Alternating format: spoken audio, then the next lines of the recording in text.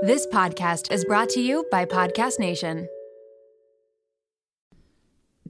You might assume we're both good at presenting to a live audience because of this podcast. But at the end of the day, when we record, it really feels like we're just talking to one another. Presenting information in person in a formal setting to a large audience is something that still makes us really nervous. To prepare for a live speaking event we're hosting together, we turned to our masterclass subscription to not only refine our presentation skills, but to build our confidence in a different kind of public speaking capacity. Between Robin Roberts, Hillary Clinton, and Kevin Hart's expertise, our confidence skyrocketed. This year, learn from the best to become your best with Masterclass. Don't just talk about improving. Masterclass helps you actually do it. Masterclass offers over 180 world-class instructors, so whether you want to master negotiate with Chris Voss, think like a boss with Martha Stewart, or plan your dream wedding with celebrity event planner Mindy Wise, Masterclass has you covered. There are over 200 classes to pick from, with new classes added every month, like our latest aha moments from Robin Roberts' effective and authentic communication class that we watched before our event presentation. She taught us how to establish a genuine connection with the audience from the start. I'll always be a little nervous before presenting, but Masterclass prepared us in a way that dialed my nerves down and gave me tools to ground myself. Plus, every new membership comes with a 30-day money-back guarantee, so there's no risk. And right now, our listeners get an additional 15% off an annual membership at masterclass.com/shrinkchicks. Get 50% off right now at masterclass.com/shrinkchicks. masterclass.com/shrinkchicks. Welcome to Shrink Chicks. Welcome to Shrink Chicks. Should we ever stop saying that? I don't know. And should we keep saying our names? Yeah, well, I'm Em. I'm Jen. And I don't know, as we hit episode 21 here, at what point do we not introduce ourselves? Don't fucking care. Well, it's still I think Emily. people might just like, you mean your name doesn't change? I've thought about it. Well, okay. Maybe you should tell people about the spelling of your name. Oh my God. So most people don't know how my name's spelled though. That's true. Tell them. So my name is Emily, but it's spelled Emmalee. But when I was born, my parents spelled it Emily, and they did not switch the spell. I mean, like legally went to court, switched the spelling of my name when I was in 5th grade.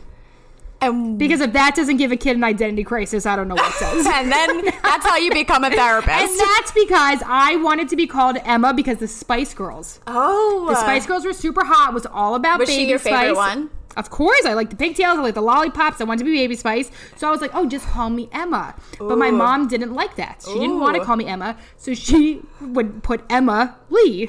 So then they legally got it changed. Listen, that it makes so much sense, and that's how that takes us in. You know, I always chose Ginger as my favorite because I felt like no one liked her. Oh God! And I fucking rooted for the underdog. Of course, but okay, then I'd be honest with you. Then it would be Scary or Sporty. Ginger was definitely not the underdog. No, Ginger left. I think she pieced out, and I was like, Ginger, what's going on with you? I feel bad. Want to talk? Thinking about you. Okay, but don't you think either Sporty or Scary were the underdogs? I mean, Sporty's crushing it these days. Do you think that's internalized? Sporty is crushing it this way. But don't you think that is internalized racism and homophobia? That Sporty and Scary? You think so? I don't know. That could take us into a whole other topic for today. That's not what the episode is about. But words for thoughts, Spice Girls, and what they bring up for internal bias. But this episode is about how we came to be. It's about us. Which is very uncomfortable for us. Frankly, I can't believe people want to hear this. I cannot believe this is our most requested episode topic.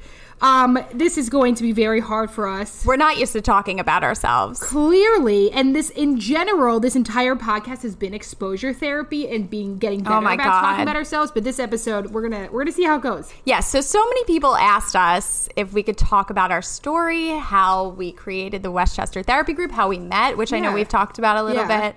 And I think a lot of this goes to people who would say, do I want to go into private practice? Yeah, right? A lot of people are thinking about being whether that's therapy, whether that's PT, whether that is speech pathology, there is, I think, a lot of agency that we enjoy with having the ability to be our own and be our own bosses. And I think some people really want this, but it's really scary to make that jump.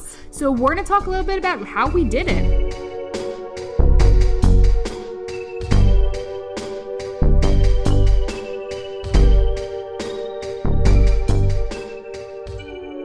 first, Jen. Tell me what made you want to become a therapist. Okay, so I didn't. I always wanted to be a teacher. From my earliest memory, my mom said my favorite thing to do was always play school. I always was like, guaranteed I'm going to be a teacher. When school for education was all about being a teacher. Then started out in my student teaching and said I will literally die. I think about after 1 week of teaching, I was like, I gotta get out of here. I hate this. And really, that's because I just wanted to hang out and talk to the kids. Yeah. Oh. I didn't want to do the lesson plans. There's a ton. I mean, what teachers go through and what they get paid to go through, that's insane.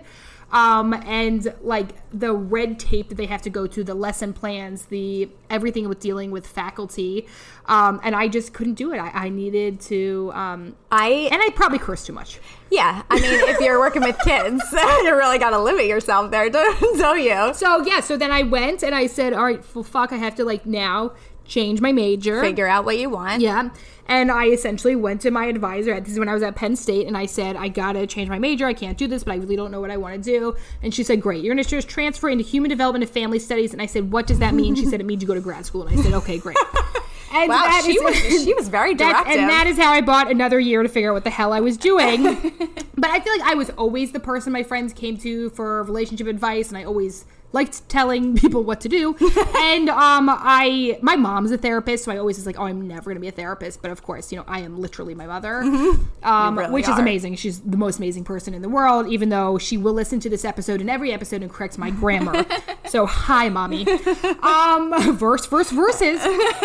And so I was like, all right, I guess I'm going to go to grad school. I'm going to be some type of therapist. And then somebody, I can't remember who, I wish I could remember who, but somebody had said to me, if you have a niche, if you have a specialty, you can actually make more money. Interesting. Because that was my biggest fear. Because I grew up, my mom had always taught me to be independent, always to, make my own money, not be too reliant on a man.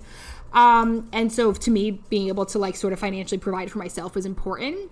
And so someone said, okay, if you have a niche, you can make a lot more money. So I was like, all right, what do I like to talk about? And it was sex. So I was like, cool, I guess I'll go be a sex therapist. And that was like literally basically the magnitude. I ended up finding this program, Thomas Jefferson, and had this partnership with Council for Relationships. It had one of the very few programs that had very specific sex therapy specialization for you to become a certified sex therapist. And that was like it, really. I don't have this amazing coming of age. It wasn't that it's this important thing. I think I liked the idea of working with sexual trauma survivors for helping them to have a really healthy and happy sex life. And part of that was because it was my own journey of being a sexual trauma survivor, and then learning how to have my own positive sexual experiences. So I really liked that whole idea. But it wasn't, this great story. It was kind of just like other shit didn't work out. I just kept pivoting. I think that that's the problem, is that people expect you to just know that it's something, I think we get this idea. It was not a passion. It wasn't like, oh, this is what I'm truly passionate about. It just kind of pivoted. And then became a passion over yes, time. Yes, absolutely. Is that, I'm obsessed with it now. Yeah, and so that it's more so from doing things you didn't like in order to figure it out. That's kind of the same exact thing that happened to me. So Jen. Yes. What's your story? So... yeah, I mean, I was always interested in people and connecting with people and relationships. I remember that I wanted to go into psychology. I actually majored in psychology. But I was told by my mother that I would never make any money, of course, as a therapist. Which is totally the myth. That's a myth. It is a myth. Yeah. Told I would never make money. I needed to go into the business world. And so, of course, I listened because I had no idea what I wanted to do, but still really enjoyed psychology. Moved to New York. I know I've told this story before, so I'll tell it quick. Yeah. Moved to New York, had a business marketing job in a luxury consulting firm, and I was fucking miserable. Yeah. So miserable. Now, would you say that was like the height of your depression? Because I know your anxiety was really heightened in college, but would you say your depression was like... yeah, but I would say I had more like energy behind it because I did, like, through that process, like applied to grad school. I did things. I took the GRE because I was so miserable that like it wasn't. You weren't paralyzed. I wasn't paralyzed by my depression, but I was fucking miserable. And being in New York is just not the place for me. So anyway, We just have to say that we're here recording with Jen's dog, who literally is just humping a bear. I told him to keep himself busy. He's keeping himself very busy. If you hear a little something in the background, it's Louie. That would be Louie. Yeah, I'm sorry. So anyway, applied to grad school, finally got to grad school, decided it was the right fit. Emily came up to me and told me that we were going to be best friends. Mm-hmm. And it was true. Right? That's my story. And honestly, I had to go Why did you choose to become an MFT and not there's so many different ways to be a therapist, right? There's LPCs, there's LCSWs, there's LMFT. I mean, there's like a million things. Where did MFT come So I've actually always been fascinated by relationships, like couples specifically, that I always wanted to be a couples therapist. I had been in I was like one of those serial daters who's like always in and honestly they were just so healthy, of course. Aren't all your younger relationships so healthy? So they're just the healthiest. Anyone else feeling like the mental load of making dinner, the planning, the shopping, the prep, figuring out the timing, it's a little heavy to carry, huh? Same. That's why I am so grateful for Hungry Root. The food quality, simple recipes, true tastiness, and delivery right to my door is truly a game changer. When getting started, you take a fun, short quiz and Hungry Root will get to know you, what you like to eat, and more. Then they'll build you a personalized cart with all your grocery needs for the week and give you delicious recipe recommendations to put those groceries to use. So you can sit back, relax, and offload the many steps of meal planning. Each order is fully customizable, so you can take their suggestions or choose anything you want. They've got fresh produce, high-quality meat and seafood, healthy snacks, smoothies, sweets, ready meals, kids' snacks and meals, vitamins, supplements, much more. My favorite item from my latest box was the honey citrus chopped salad, lemon pepper chicken, and the 4-cheese tortellini. You gotta try it for yourself. Everything from Hungry Root follows a simple standard.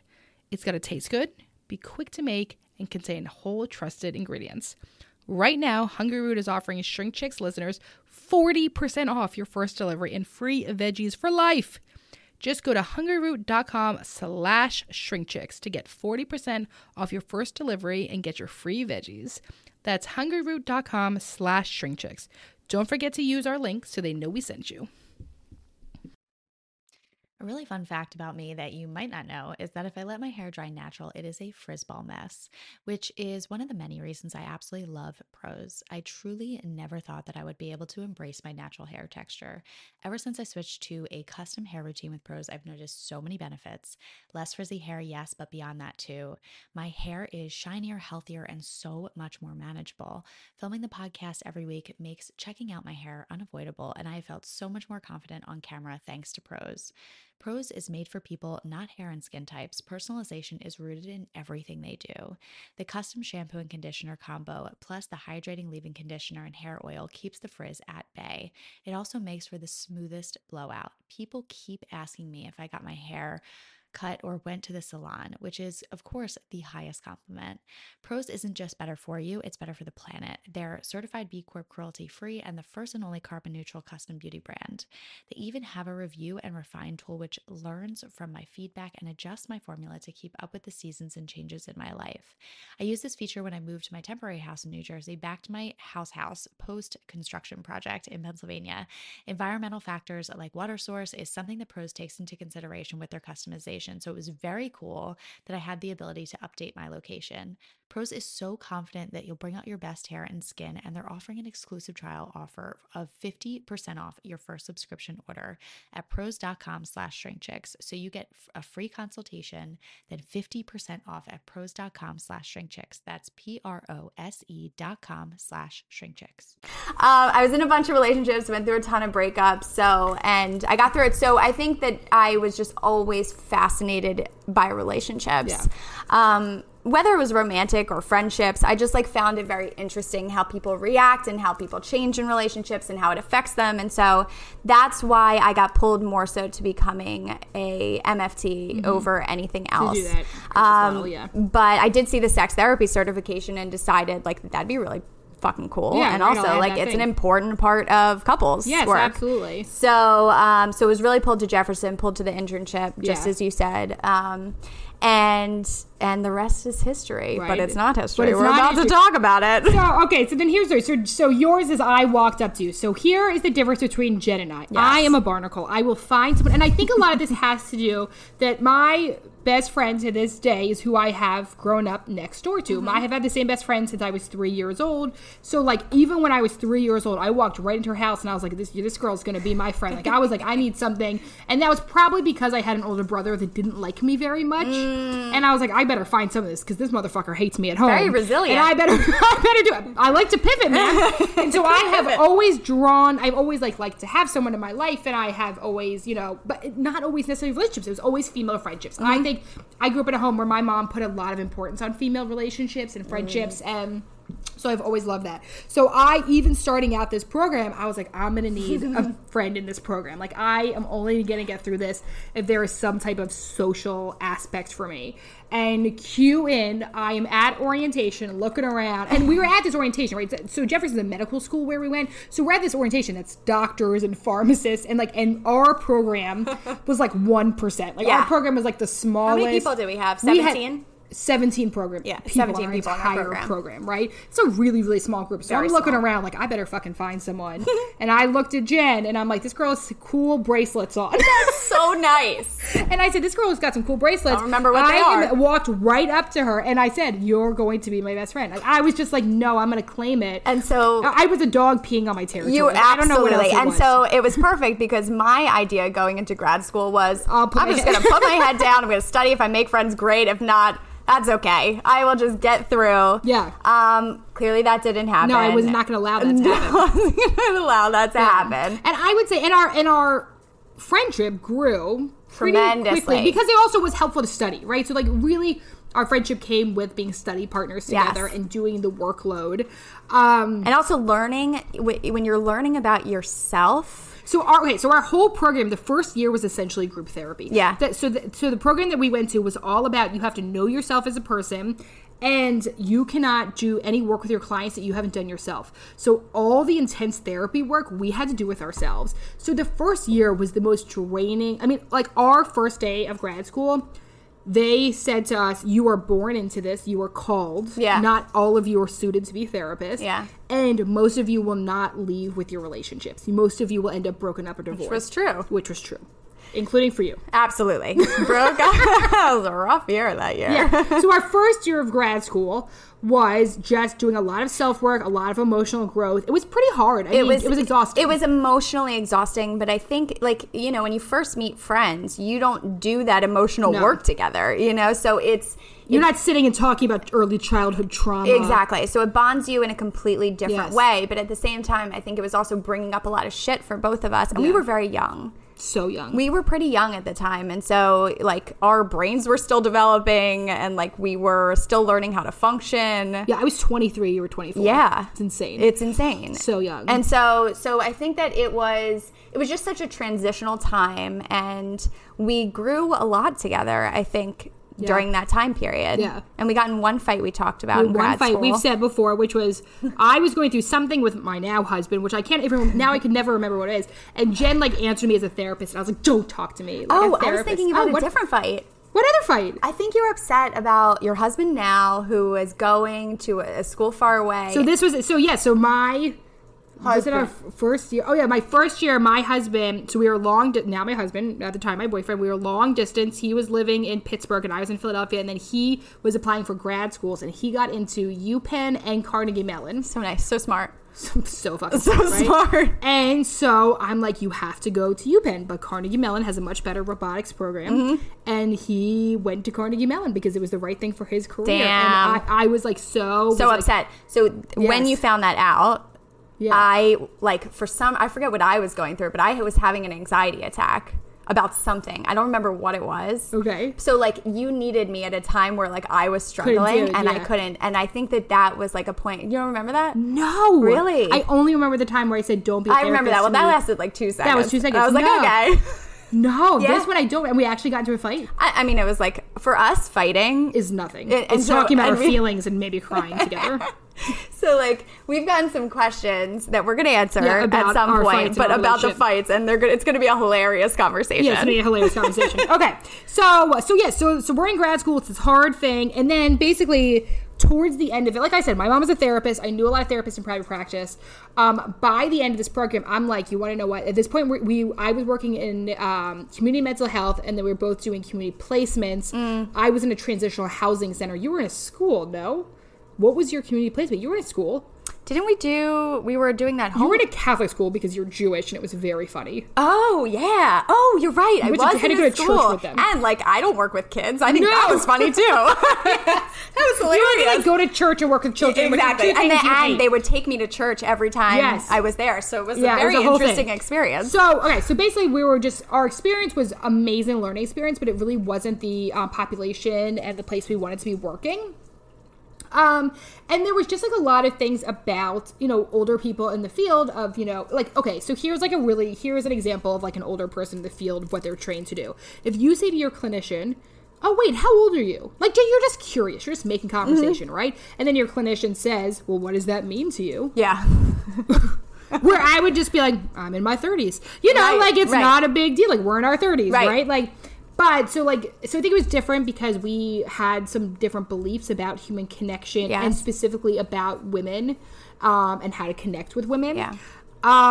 So we get towards the middle of our second year, and I'm like, we have got to start a private practice. And Jen's like, no. I was scared. Jen was like, fuck no. I was so scared. And I remember this conversation. I remember the first time I was like, oh, fuck. Where you said, I just don't know if that's what I want, which is so funny now. That's hilarious. You were like, why did I say that? You were like, I don't know if I want to be in private practice. What did I want? I don't know. I think it kind of is on par with my general thing that it takes me a while to figure out what I want. You always say maybe at first. You never say yes or no. I really need maybe it takes me some time to process through things. I don't make rash decisions. Yes. So Emily had to present this to me multiple times. And in the meantime, we had a third partner. We had a third partner. When we started the Westchester Therapy Group, it wasn't just Jen. There was another person involved, and that was someone who actually I was able to convince first because I knew that I couldn't financially do this on my own. Yeah. And also I knew I had to do this. And then I was like, I think the thing that helped convince me is like, oh shit, now like they're gonna be doing this and I'm gonna be left out. So you were like, fuck, I'll do it. Like the FOMO got you, right? The FOMO got to me, but it was, the FOMO worked. It works in some situations. So okay, so we finish up grad school. We decided to open up a practice in Westchester because once again, we were very young at the time. Yes. Right? And we decided... And we had a professor that said to us, the best thing you can do... So in Philadelphia, where we were both living at the time, where Jen still lives, and we still have the Philadelphia Therapy Group, we had a professor who said the best thing you can do is go 30 miles outside the city. There's there's a lot of therapists in the city. So we literally looked at a map, and we're like, what is 30 miles about outside the city? And it was Westchester, Pennsylvania. And people, I remember people at the time were like, did you do your market research on this? And we were like, no. Yeah, I guess you could consider it market research. Yeah, sure. We just knew that we were young, in our 20s. It was next to a college. It was near a college campus, and that was going to be our best chance of getting clients because we didn't think anyone in their 40s and 50s want to take it seriously for couples counseling. Right, which apparently wasn't true. Not true at all, yeah. So don't underestimate yourself. Absolutely. If you're new. So if you think that you are too young, and that's like something that Ash talks about with imposter syndrome, right? That like, do not think that's a reason. We found that we totally underestimated ourselves at the beginning. We priced ourselves too low. We underestimated our population, clientele. And you know, if you value yourself and you really recognize what you can do, you will be able to give that to others. But it's hard when you're younger and you're just out of the field. And this is one of the questions we get all the time, that people are very hesitant. Yes. And we were too. And like, right. And so for people, like, so here's the thing is we didn't take out loans. No. We essentially found the cheapest, actually the office space we ended up first starting the Westchester Therapy Group was a basement that was not even for rent. It was just that we said, it was so cheap. Oh my God. We had this landlord showing us places all around and we like couldn't afford any of them. And we were like, do you have anything cheaper, anything. And he's like, I have this old space that I like you probably wouldn't want. It had no heat, no air conditioning. He was like, you're not going to want it. We're like, we'll take it, right? It was garbage. Remember in order to have heat, we would have to turn on the. We had to buy. We had to turn on that fireplace, and then when we would close the door, I would almost pass out. It was like a gas from the gas fireplace. It was not well ventilated. It was so bad. It was the only thing we could afford, and we didn't want to take out loans. Yeah. So 3 of us split that rent, and we rented furniture. We couldn't afford furniture. It was so cheap. We couldn't afford furniture yet. We rented furniture, which actually turned out to be so stupid. What we just but we couldn't. If we were ever going to do this again, though, we would just take out a credit card that had 0% interest for 15 months and put the furniture on it. But we were idiots. Just on the business end of it, we didn't create an actual business entity until later on. We were all separate LLCs. We were all separate LLCs under this overarching business name of the Westchester Therapy. So because we get a lot of questions on like, how do you split it? You know, like what's the business end of it? So and so at the time it was separate. All money was kept separate LLCs. We split everything, 3 ways. Mm-hmm. We had rented furniture. We did all of our own paperwork. This was in 2000. We never hired a lawyer. We did legal Zoom and different, just anything, the cheapest way we could do it ourselves. We built our own website. Yes. Jen and I sat in my apartment. Oh my God. We sat in my apartment for 9 hours one day. 9? Ordered remember food, that did not so leave, well. And we did all the content for the website in one day. Yes. We did everything on it. We did everything ourselves to make it cheap. We did not pay people. We had no money. Yeah, we had no money, and also at the time we were both working at other jobs. So that was that's the other way that we were able to finance this. Is that I was working essentially at this in-home coaching, and I was once again working at a school with children. What was going on with me? And then that's how we were able to afford the Westchester Therapy Group at the beginning, right? And so this was in 2014. Yeah, right. Here's the other thing we did though. The other thing, which you might also not remember, I know, is we sat in the office one day for 5 hours and we wrote letters to every business. I do remember this. Every business we could find. Every doctor's office, every acupuncture, every we sent out intake packets. Anything. We sent out information about ourselves. I mean, we just kept putting our names out and there. We researched any therapist in the area that we could take out to lunch, we took out to lunch. Yeah.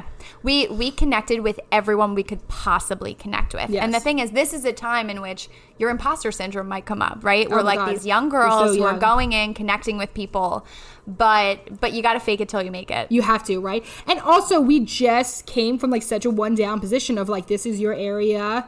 We're couples counselors, and that was the other thing we did. So we met with people that were drug and alcohol counselors and individual people who weren't in the same field, so they wouldn't see any type of way about us. But people did. I mean, we had one professor that said a few negative comments towards us when we started. Yeah, well, I mean, I'm sure it was difficult for them that they're training us, and then we're opening up this practice that maybe is in competition with them, and we're so young. I can imagine that being really absolutely challenging for them. So that's sort of what happened, right? So then that 3 years is what we did. It took us 3 years to really grow it, I would say. Oh, yeah. I mean, it took us 3 months to get our first client.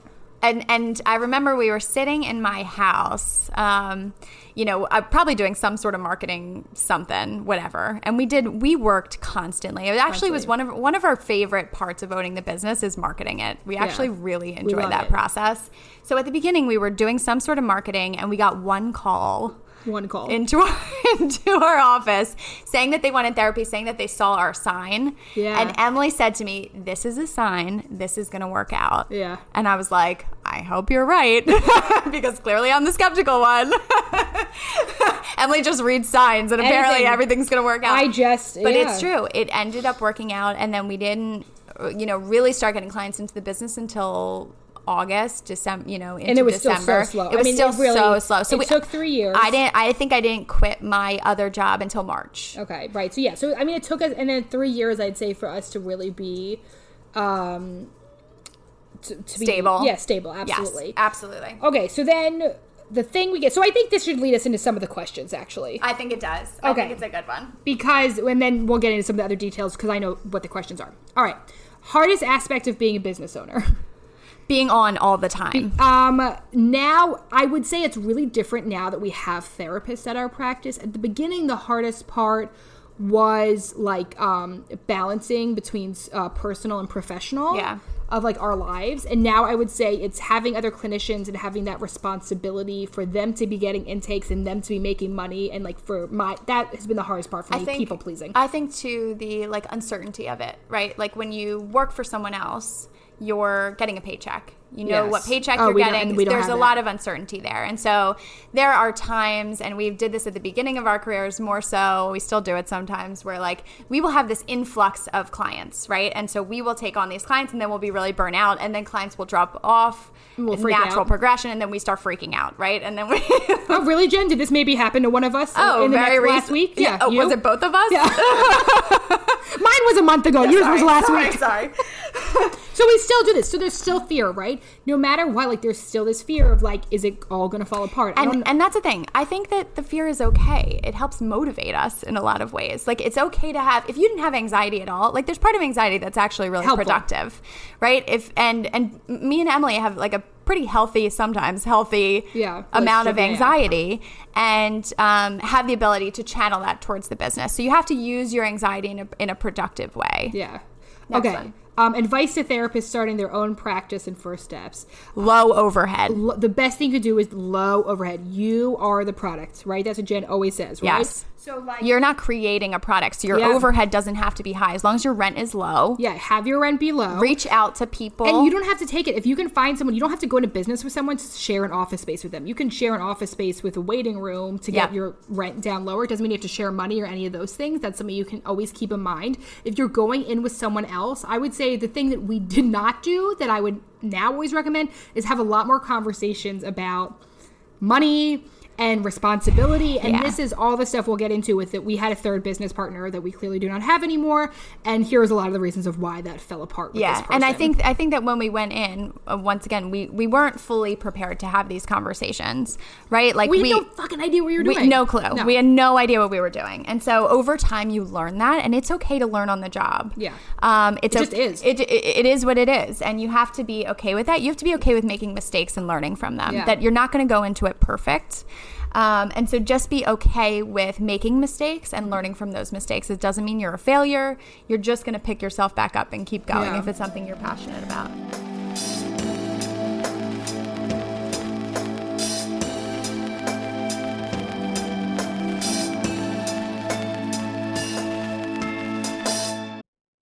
I am thrilled that the weather is finally warming up here in Philly.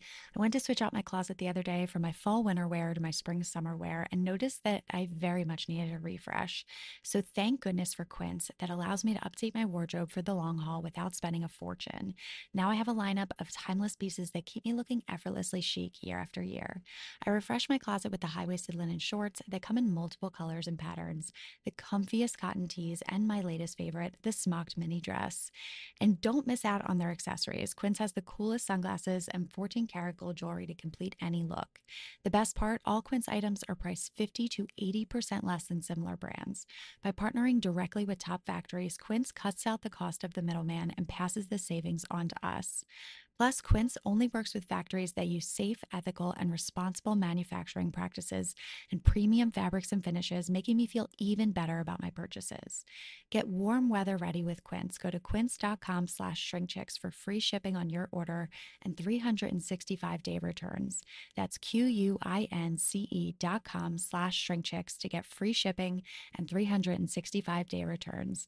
Quince.com/shrinkchicks. Did you know that billions of plastic hand soap and cleaning bottles end up in landfills every year? I used to contribute to that waste, constantly buying single-use plastic cleaning products without giving it much thought. But then I discovered Blue Land, and it has been a game changer. Blue Land has helped me eliminate the need for single-use plastic in the products I reach for the most. They are reinventing cleaning essentials. Their approach is simple yet revolutionary. Refillable cleaning products with a sleek design that not only looks great on your counter, but also reduces plastic waste significantly. What I love most is the convenience. convenience. With Blueland, I never worry about running out of cleaning supplies or lugging bulky bottles from the store. From hand soap to toilet bowl cleaner to laundry tablets that each smell incredible, all Blueland products are made with clean ingredients you can feel good about. I was blown away when I received my first Blueland order. I immediately filled the bottles with water and their tablets, which was so easy to try everything out. And the ingredients are clean, the scents are refreshing, and the packaging is just so cute. Blueland is trusted in over 1 million homes, including mine. If you're ready to make a positive change for the planet without sacrificing cleanliness or convenience, Blueland has you covered. Blueland has a special offer for our listeners. Right now, get 15% off your first order by going to blueland.com/shrinkchicks. You won't want to miss this. blueland.com/shrinkchicks for 15% off. That's blueland.com/shrinkchicks to get 15% off. So first steps. So I would say first steps, have an idea about what's your why.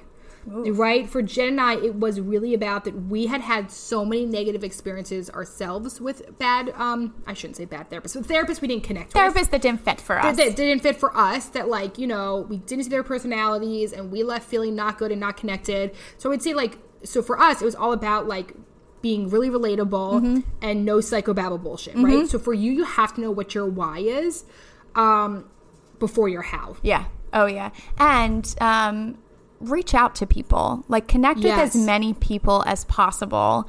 People in the area. And because you also don't know who has a full caseload that would be happy to refer out. We had somebody come to us a few months ago who was starting private practice in Westchester, and we've sent them a bunch of people, right? So like, you know, like you have no idea who's also they sent us cookies or something. If you send people cookies, they are going to send them food.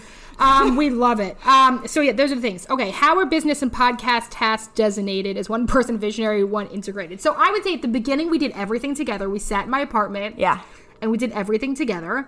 Now it's really different. Now, typically, when we're doing stuff, if it's a video or an Instagram takeover or one of those things, I typically write up the content, send it to Jen. She makes it pretty and puts it in some sort of like any people can hear it because my brain kind of is so ADHD. But I come up with the content and then Jen sort of does the editing of all that and makes it nice and pretty and is able to sort of do it. And so here's the thing is that the way that we got to that point is we that did not choose it. We didn't designate it. It kind of just, we realized what our strengths are and what our weaknesses are. Yes. Right. And so, it was easier for us to follow through with what felt right for us and what we felt connected to.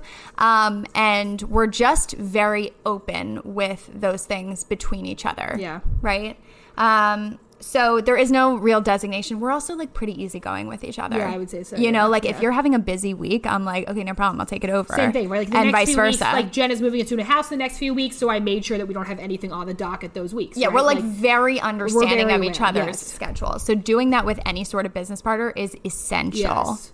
And so like one of the things, and like also I talked about earlier before we started recording, is like a lot of this is love. Yeah. Like a lot of the reason she said that earlier before we recorded. I was like, that's so nice. I mean, part of it is I love Jen so much and you love me so much. And we truly like look out for one another. Yeah, right? because we care. We genuinely care well, if about. You're successful, I'm successful. Yeah. We have no competition. There's nothing. It's just about this.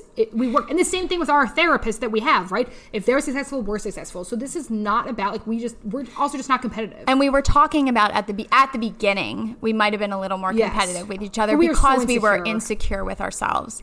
And if that's coming out for you, it's important to ask yourself, what's going on with me as opposed to like, what's the other person doing? The more you question the other person, the less control you have. So you really have to work through what's going on for you and how it's coming out in your relationship. So I think that was a process for us in terms of like figuring that out between the two of us. Why'd you want to start a podcast? We had a glass of wine one day. We had a drink. No, I had done some, I had done a few podcasts where I was a guest on, specifically Betcha's Brides, who was so wonderful. We got a lot of positive feedback from those. And I just sort of said we could probably do this too. And it was one of those things where Emily once again had to convince me. I had to convince you. And in order to convince me, she had to get me a little drunk. But another thing that had happened, it was also after I became a mom. Yeah. And I needed a different type of balance. It's pretty exhausting seeing clients. Like, you know, it's really hard being a therapist. I mean, it's a lot of work. It's emotionally exhausting. And after I became a mom, I said, I can't do this the same way. So we had to figure out some way to like, sort of diversify our marketing. And the podcast was a great way for us to do do that. And we kind of just started it not thinking anything would come from it. And, you know, now we're about to have, I know, almost 50,000 listens I saw. Wow. Damn. That's scary. Yeah, scary, I mean, yeah. this was a hard transition for me. I am not one to talk not. about myself. For me, this is really easy. For it Jen, was this was much very easier hard. for Emily. I am much more comfortable one-on-one, but it was a hard I wish we transition for me. still had the recordings of the first episode that we tried to record. I was, Jen, like, I mean, she's having a dying. panic attack. I mean, she is flipping out. I could not handle it. She could not do it, yeah. Too much. This is for easy me. for me. Now I'm much more comfortable, but I mean, part of owning a business is pushing yourself Out of your comfort zone. out of your comfort zone. That it's the only way to grow. I was uncomfortable with starting the business at first. It just takes time for me to get used to something, and so that's okay. You just have to acknowledge what's happening for you and push yourself past your comfort zone. What's it like to be a therapist? It's really hard. It's hard. It really. We have to start to rush through these. It's very hard. I don't know. It's amazing. It's beautiful. It's one when and you feel exhausting. when you feel connected to your clients. It's like a unbelievable experience. But if you don't set boundaries for yourself, it's absolutely exhausting. I mean, it's hard. You can get secondhand trauma. I mean, some stuff you hear about in the room is so difficult to hear. And yeah, you have to take care of yourself. So that's the number one thing. How do you prevent that burnout? Have peer consultations, have a peer group, and other therapists. If someone, listen, you might have your partner or friends, you need other therapists.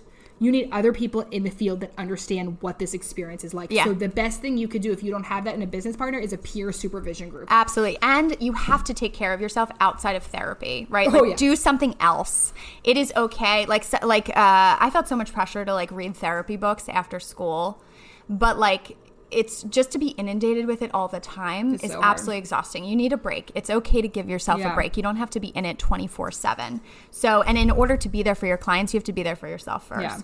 Have you ever had disagreements and how did you resolve them? So this goes into, so our only big disagreement we ever had is when I said I was going to leave Westchester Therapy Oh Group. God, so scary.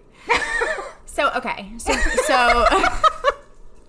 that was the worst time. That was the one. So as we talked about before, we had another business partner who probably wasn't the best fit for us, I would say. It was just fit. Phenomenal clinician. Oh my clinician. But wasn't a good Probably fit. a better clinician than either of us. Right. Wasn't a good fit for us. It was affecting Emily more than it was affecting me. And so she would call me and talk to me about it. We would have conversations about it. Emily was getting past her breaking point and said to me, you know, and I think it's getting to the point where I just need to be on my own. And I was like, no fucking way.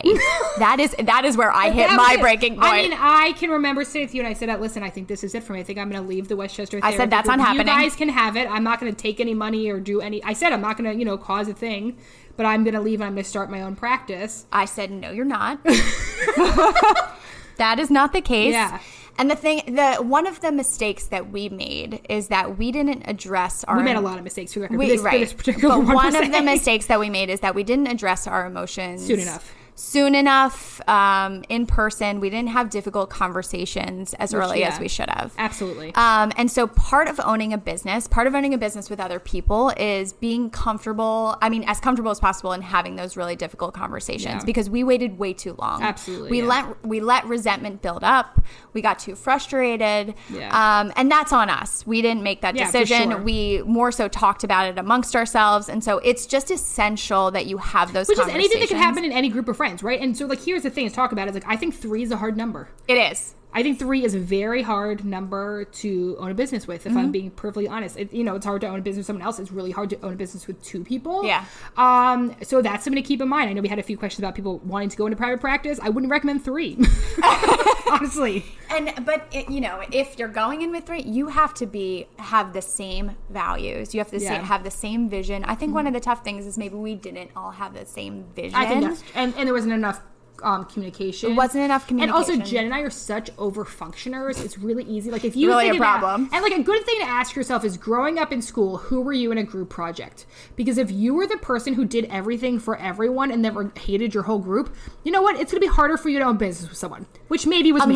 Unless you find another over-functioner. Like Jen and I. Right? So the tough thing is that, you know how they say that, cliche thing, opposites attract? That is so true, is that, over-functioners tend to more so be attracted to like underfunctioners. Yeah. Right. And then there's this like very magnetic dynamic that happens, but it becomes pretty toxic. Yeah. So somehow Emily and I were connected to each other where we're both overfunctioners in a lot of ways. I think part of that is we're both very empathetic and care a ton about each other and each other's well-being. Well, so when someone says, how do you resolve those things? I think what it does get down to is I truly believe you always have my best interest in mind. Yeah. I truly know in my core that you love me and that you like care for me and my life and success. And I believe that we have like the same values around that, right? And I think that like building that trust Yes. was part of like our process, right? Whether it was in school. Like I think that took time to build that trust, to build that. And we also have very separate lives. Yes. Oh, we were talking about this earlier. Here's another part. Jen and I do not have the same group of friends. I love all of your friends. You love your all friends. My friends, right? Love hanging out with them. Like right at a wedding or at a birthday party or something. But I think it's so helpful to have that separation because we're not bringing anything personal into our business relationship. We're not doing double dates. We don't do group hangouts. Yeah. You know, that it really is very... There's no like codependency there, even though we joke about that, but like we really do have very good boundaries. Like we talk about our personal lives, but it's not like we're never like dumping on each other, expecting the other one to take care of us in some way. We really do the work to take care of ourselves personally. We're also both very independent.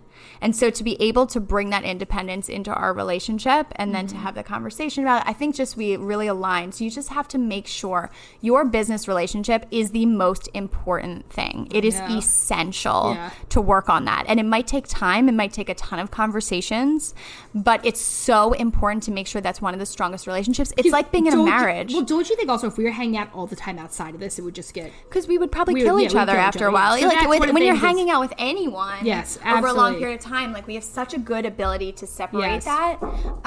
And so I think that that's part of it too. Is that it's almost like when you live with one of your really good friends. Like, it's hard. It's hard. It's just so hard. Right? Yeah. And so I think that was part of it too. Okay. How do you go into private practice with another person with the reality being that it probably won't be 50? Man, ain't this the goddamn truth? Yeah. It probably won't be 50-50 split of responsibility, that each one of you will have to take on more or less in some aspects at certain times. I went on maternity leave for 3 months and Jen had to run Westchester Therapy Group. And I was like, listen, girl, I fucking got this. But we had a bunch of conversations about it, right? I said, it is what it is. I mean, that's what it is. It's communication. And we were very open about it. I said, we own a business together. This is how it is. If I ever went on maternity leave, which probably won't happen, maybe I'll get another dog. Yeah. Emily would take over. I know she would. When I went to my honeymoon, yeah, you went for 3 took weeks, over, didn't you? And 3 weeks, a long ass time. Yeah, now. Now I'm thinking about I think you have to know when you're going into something, it's not always going to be 50-50. Same thing. It's almost never going to be 50-50. Exactly. Right? So you have to say, okay, like there's a lot of weekends when there's stuff happening in the office. If stuff has to be hung, painted, done. Emily lives closer to the office. I live closer to the office, and also my husband does so much stuff for us, right?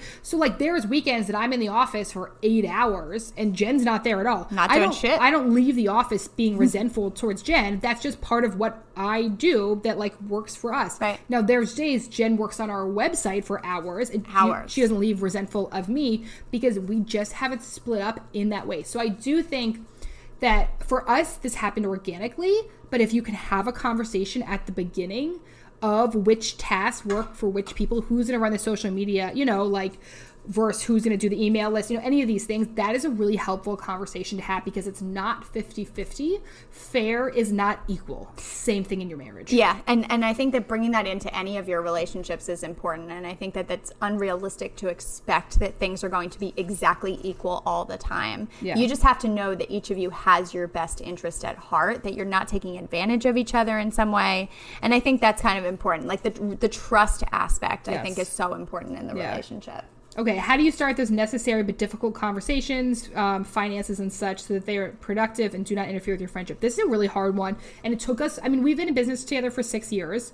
I would say it took us 3 to be able to have these conversations. 100. Well, I think too, because we were kind of like floundering and figuring out what direction the business was going in. Yes. Now we have a much better direction, but it took us some time. This kind of goes back to like, it's okay to make mistakes. Obviously, it costs you financially to make mistakes. But we made tons. We made a ton. We made a ton of my but you mistakes, have if you like, if you hold on to those mistakes and you beat yourself up, you have to let them go. You have to move forward. You have to learn from them. So I would say, so here it is. Having the utmost compassion and empathy for yourself allows you to have more compassion and empathy for your business partner. That's what I would say. That's beautiful. Because I know that I constantly fuck up with Westchester Therapy Group. I can understand if Jen does, right? We had a few weeks ago, someone got mispaid, but it wasn't your fault, actually, what it turns out. Right? Oh, right, and you were like, oh man, I really fucked up. And I'm like, who cares? Like, we're just fucking fix it, right? Like, the person, like, what? Like, I mean, they were mispaid like $75. It's a mistake. It could have happened to fucking, it's human error, right? But because I'm able to have a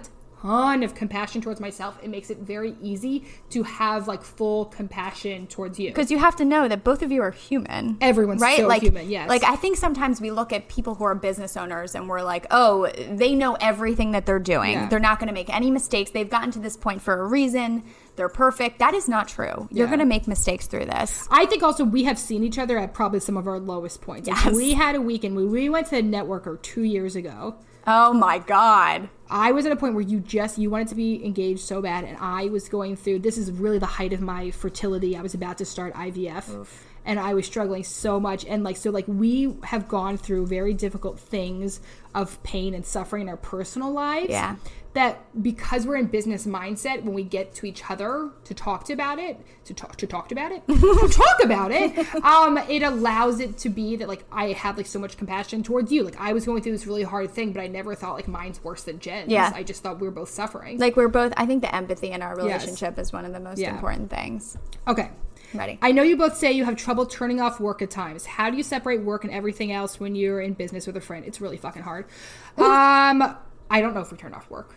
We never do. Well, I think we should be honest. I also think we're both very passionate about what we do and building the business. And so it's kind of like right now we're like having like a quote unquote relaxing day. But like we do work the entire time. We work the entire time, not because we're putting pressure on ourselves, but it's because actually it's something we like really feel passionate about and enjoy. So then this is what I would say. Yeah.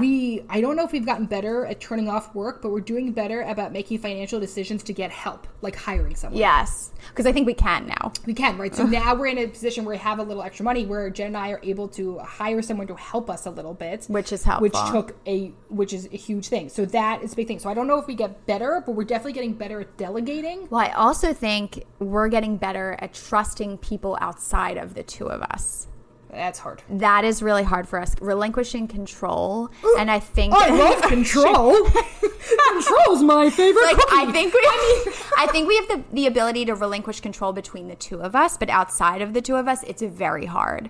And so I think that we're starting to learn to relinquish. I can't even relinquish control to my husband. Right. Like my husband's like, what should I do with the baby? I'm like, ah! Like that is so it's so hard. Well, especially when you build something together, right? And it's hard to like relinquish that control and let go of control. And so I think that the more that we learn to build that with other people too, you're creating a network of support for yourself in a way that's really helpful. We're not even answering the question because now we're just going into how important it is to like how do you like separate work? We don't really know because business is so important. We enjoy it. We're not just like in it because we feel forced to, but we actually like really enjoy doing what we do. Here's what I would say.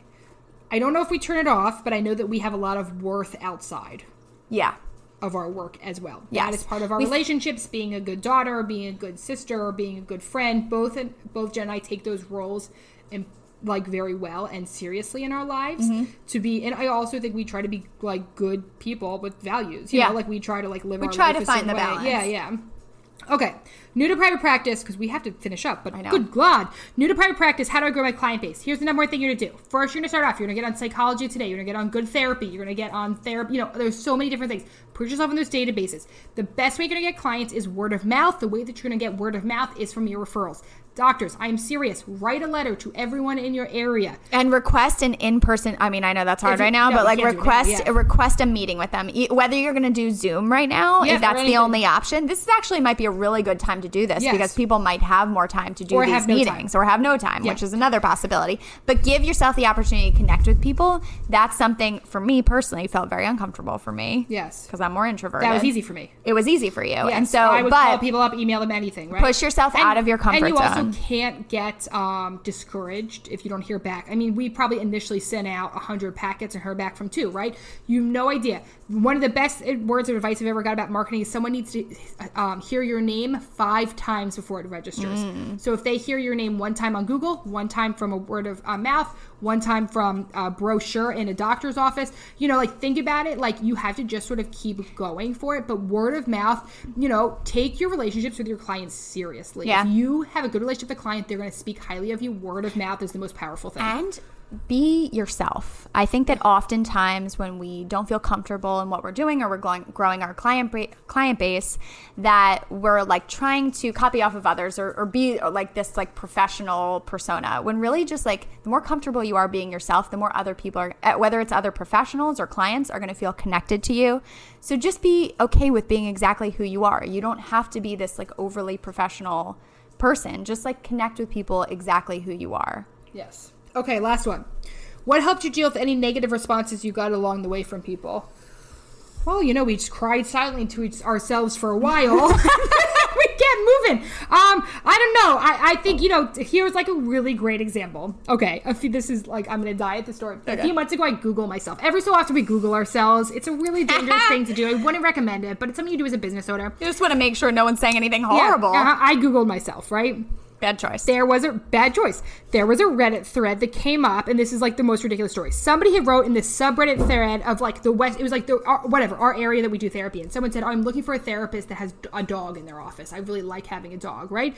And so actually my supervisor, Thomas, would have wrote back and said, Emily Beerley at the Westchester Therapy Group has her dog with her at work. And the guy said, thank you so much. I'm going to work out. Somebody else. Who are you? I don't know. Somebody who had a very negative experience with therapy and a very negative experience with a female therapist and a very negative experience with a couples therapist goes to my bio, copy and paste my bio, puts it on the Reddit thread, and didn't even know you. This guy's never met me. He has no idea who I am. Copy and paste it on this Reddit thread and goes, oh, this girl's full of bullshit. She says it's a privilege to work with her clients. She's going to take her money and fuck you up. I mean, right, like the worst. This person does not know me. And so I was so upset. My initial response was like, oh my gosh. Like, what's a girl to do? And then I had to remind myself, this person does not know me. They had a bad experience with someone else. They just Googled me and copied and pasted it and then tore me apart. It has nothing to actually say about me and everything to say about them. But it still sucks. You're still allowed to have the pity party initially and then still say it's really nothing about you. And here's the thing. You're going to get some sort of negative response. And no matter what you do, expect it. Yeah, just expect it. Also, the bigger you get, the more you build, like, there's going to be some sort of negative response, the more people you connect with. And so it's okay if you anticipate it and you say this is going to happen, just allow it to happen, work through it, let yourself feel it, and then get to the other end of it, because that one person's response doesn't dictate how you feel about yourself. Yeah. Shouldn't dictate that. So that's it, man. Those are our questions. What it gets down to is we're the luckiest goddamn people in the world. We're the luckiest people that you listen to this shit. But you know what? It took some work. And it took some heartache. It took some pain. I mean, we actively try every single day. I would say that. Constantly. To be better people, to be better business owners, we make mistakes every single second of every single day, and we just keep trying. So if this episode related to you, or if maybe it relates to someone else, please send it. Always rate and subscribe, because, you know, we're desperate. And let us know if you have any. Saying it. Let us know if you have any more questions. We really appreciate you listening. As always, we love you. We love you. Take care. Bye-bye.